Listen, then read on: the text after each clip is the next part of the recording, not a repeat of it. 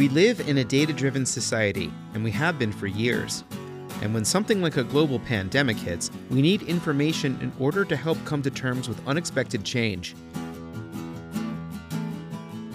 I'm Sean Tubbs, and this is the fifth in a series of podcasts about how the COVID-19 crisis is affecting so many aspects of our life. Now, in case you have not heard the show from the beginning, the first episode ended with musician Michael Clem. We'll conclude this episode with more from him, but for now, he shared this observation today in a Facebook Live show. I don't know about you guys, I've had an interesting week. A week ago, I was saying to my parents, I was saying to some other folks, I think it was on Wednesday, just about a week ago, that this is nothing. This is going to blow over. Our nation doesn't have the attention span for something like this. They're going to go on to some other news article or some celebrity's wrongdoing. My advice to you is never listen to me. Don't listen to any of my predictions. I know nothing. This is unlike anything we have experienced. So much has happened so quickly, and we're still in the early days of a crisis that will affect us all, even if not all of us contract COVID-19. We don't have all of the answers yet, but some of the voices you'll hear in this installment have some encouraging things to say. One day at a time, control what you can control, and, do the best you can for now. We all have a responsibility to one another. Every single one of us must take these actions to take care of one another. So we're in this era of social distancing, and I have been out about once a day, maybe, for errands that I thought I needed to do, mostly because we're allowed to do so far. Today I had to drive to the post office to do an errand. This errand related to a favor that I needed to do for someone in order for them to get them to do something for me. Now, that's kind of personal, so I'm not sure I want to talk about that just yet. And the why isn't the point. The point is that as I drove around today, I saw a lot of people out and about, and they didn't quite seem to be heeding social distancing. They must not be listening to Virginia's governor, Ralph Northam. He's addressing the public once a day during this crisis. Here he is from March 19th, the day that we're recording this show. I appreciate everyone who is taking this seriously and trying to do their part to slow the spread of this coronavirus. Again, this requires every single one of us to act responsibly and with common sense. On my drive today, I saw people playing basketball, people hanging out having food behind their SUVs, fellow customers at Market Street Market who didn't seem to think that this was real. And maybe the slow rise in the number of cases so far in Virginia is part of why many don't seem as concerned as I was when I went out to run that errand today. Here's Lillian Peek, the state epidemiologist. So as of today in Virginia, we do have 94 cases of COVID-19. There have been 19 hospitalizations and 2 deaths. The number of total cases is up from 1 on March 7th, the first day a case was confirmed in Virginia. There were 11 confirmed cases on March 11th, the day that the University of Virginia announced that they would go online.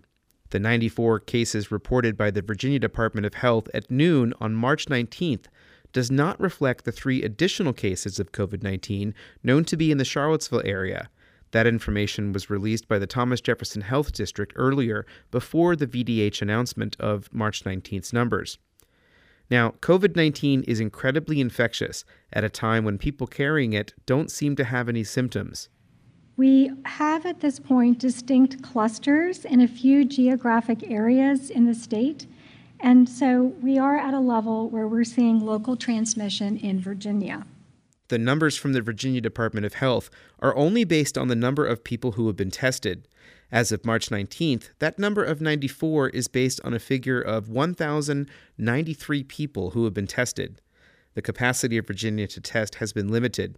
There are private companies, but it's still unclear exactly how their information is getting to the rest of the numbers. Now, hopefully at tomorrow's press conference on March 20th, we'll learn some more as the numbers keep adding up. Now, at the press conference, though, Northam also touched on resources related to child care providers, changes to Medicaid access, including eliminating co-pays, and addressing people who were incarcerated in state prisons. Brian Moran is Virginia's Secretary of Public Safety and Homeland Security, and he explains a few of the changes. We are working and have been working for several days since the onset of this virus, working with our greater correctional system here in the Commonwealth, our entire criminal justice system, from prosecutors to sheriffs to law enforcement. And so today the governor is issuing guidance to them. We want to reduce the interaction and particularly this vulnerable population that may exist in our jails. So one, we are encouraging the use of a summons. That means when the officer comes in contact with an individual, to use the summons as opposed to a custodial arrest, if public safety dictates, and we are encouraging that. Second, we would ask our magistrates and judges to consider alternatives to incarceration. And third, we would ask our judges and prosecutors to consider modifying sentences for low-level offenders, to modify a sentence, alternatives to incarcerations. An example would be home electronic monitoring. You can read the letter from public safety agencies about these changes in the show notes for this episode, as well as additional resources mentioned at the press conference. If you listened to episode 4 of this show, you got a glimpse into some of the tough budget considerations that Albemarle County is facing as the economic picture continues a dramatic change. Let's remember that the stock market has fallen quite far, but more importantly, many people are now out of work due to the ongoing public health crisis. There's a lot of uncertainty. Here's Virginia's Finance Secretary, Aubrey Lane. We certainly do recognize this is going to have a financial impact both on our economy, our citizens, and certainly our state budget. And anyone that would tell you that they know exactly where this is going to end up is just not being credible, because it's a fluid situation. Things are changing rapidly. Now, let's hit pause on the press conference for a quick second. Remember a few days ago on Monday when City Council took public comment and one restaurant owner got up to ask for tax relief? By Monday, most restaurants were closed to help increase the chances of infection from growing. We've got to salute them for doing that work, even knowing it's going to mean a real big economic hit. Let's hear the request from Aleda Mangione again. I am the owner of Mangioni's on Main, located on West Main Street. I stand before you this evening as an independent restaurateur in the city of Charlottesville, struggling to survive during this challenging time. Some of our restaurants in the Mangione wanted council to forgive meals taxes from February and March. The deadline for February is March 20th, which is tomorrow as I record this. Mangione also asked for a refund of meals taxes for January to allow for payment of laid-off workers. Now, as I said the other day, that might sound like a really good idea, but there are legalities involved. Councilor Heather Hill read from a letter on Monday from the Commissioner of Revenue explaining why that's not legally possible under Virginia Code. However, he also wrote that he was looking into what could be possible. Again, this is Councilor Hill reading the letter from Divers. Okay. Having said all that, my office does have some discretion when it comes to late filing and payment of meals and lodging taxes collected. If a report and payment is received on or before it becomes 30 days late, we have some discretion to forgive penalty and interest. It is our intention to be as flexible on this if possible. And if we require further assistance, please to reach out. On Thursday morning, 3 days later, Charlottesville announced they would suspend tax collections for the time being. They'll also waive past due penalties and interest until May 31st. At least that's what I thought I heard. It might be good to confirm that. That includes meals taxes, but businesses still have to submit returns, and there are limitations. Here's Commissioner of Revenue Todd Divers in an interview this morning. The city and state code give the commissioner and the treasurer some authority to make a fact-based determination about whether penalty and interest is justified. I think it's generally on a case-by-case basis, but I think in consulting with the city attorney, we think that this qualifies and we're comfortable doing this. Commissioner Divers stresses that this is not tax forgiveness. We do not have the authority to do that. I think a lot of people think we do, but we really don't. Those taxes are collected in trust, by the merchants, and they have to be remitted to the city. If they don't get remitted, there are, pretty big consequences for that. Divers said he knows that people are having a tough time. My observation is that we're still in the early days of a financial crisis that's being caused by the COVID-19 situation. I urge people to continue to look to the state government. Divers agrees. local governments, they have a limited number of tools in the toolbox that they can use in situations like this. We can do things like what we're announcing today. And today, on March 19th, the state made some announcements too. I urge you to read news coverage of what's going on for the details. But let's go back to today's press conference and hear from Aubrey Lane once more.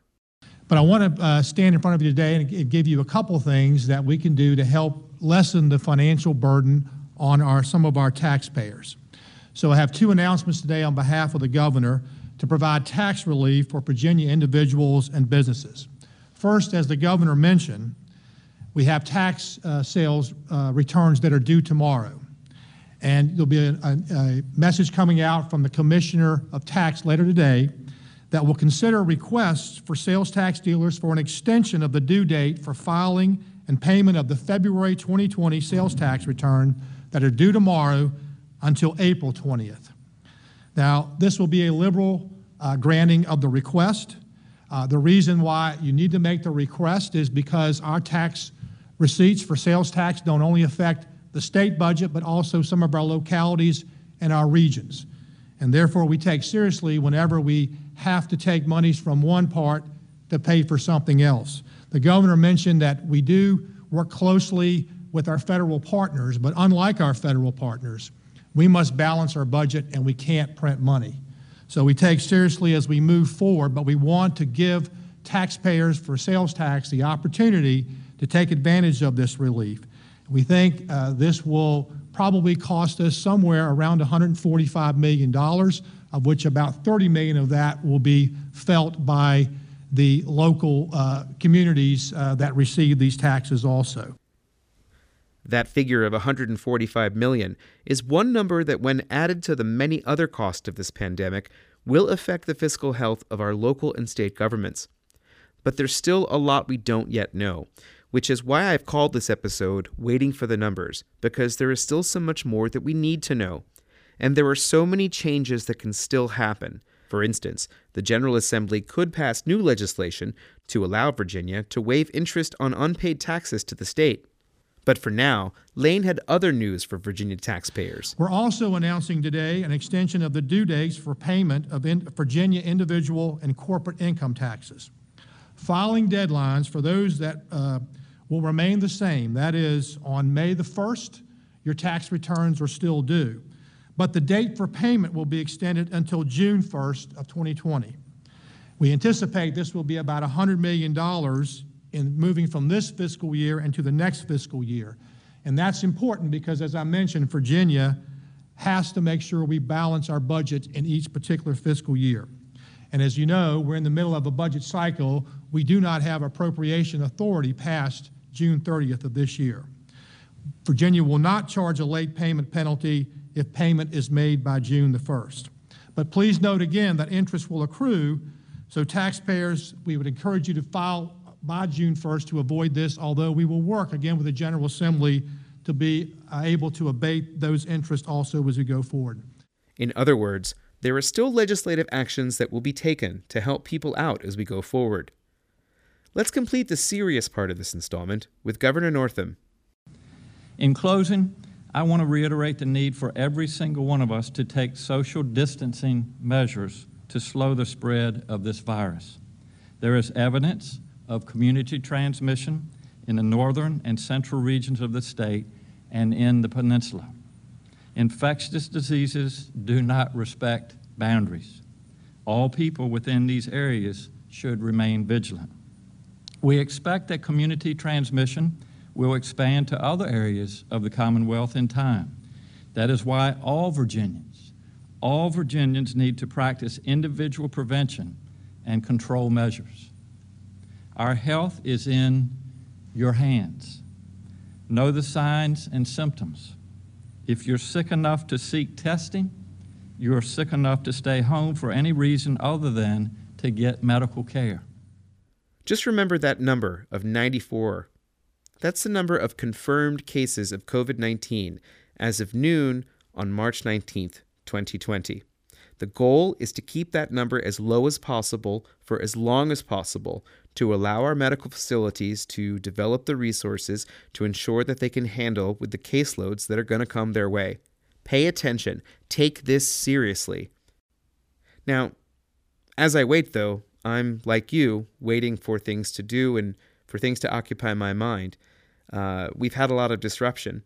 The other day, you heard at the city council meeting, they were trying to figure out ways to do Facebook Live and Zoom or whatever it's called to get public comment. Well, all over the country right now, artists are trying to find ways to use the technology that we have to move forward. Steve and I were curious, are you guys seeing this image backwards, flipped? If you are, consider getting a mirror. Now that's Michael Clem, reflecting on the strange things that happen when you do Facebook Live. He's a Charlottesville-based musician who you heard at the beginning of this episode. In the early days of the social distancing phenomenon, he converted a house concert to a live video stream. He was at it again today to raise money for local restaurants. We are making music today in the interest of our local restaurants who are suffering right now. We want to help them out. Clem makes part of his living as a substitute teacher and wrote a song with students at the Village School on March 13th. I took the opportunity in that class, so we wrote a song together, and this is what came out of that. So thank you for the inspiration, girls of the Village School. Feel free to sing along at home. I put this up on YouTube. A GoFundMe page for the Charlottesville Restaurant Community Fund has met its initial goal of $10,000, with 155 people having donated as I record this. There's a link in the show notes. Well, I live here in Charlottesville, and things got dark and things got still when West Main to the corner came to a crawl. Now, no one's feeling all that fine, but the places where we wine and dine, well, they might be hurting worst of all. Oh, people of the world, when you greet, bump your elbows, shake your feet. Oh. And that's it for this installment. I'll be back again as soon as I can with another episode. In the next one, I hope to try to get some of your voices out there. The point of this podcast is to document as much as I can, and my world for the past dozen years has been local government. I can help translate what's going on. But with me here in my house, limiting human contact, it's hard to always know what's happening. I rely on what I can see via social media, but I'm also looking to talk to people. Drop me a line and let me know what you think the rest of the community needs to know. We're all in this together, and that is something I really believe. I'm Sean Tubbs, and thank you for listening.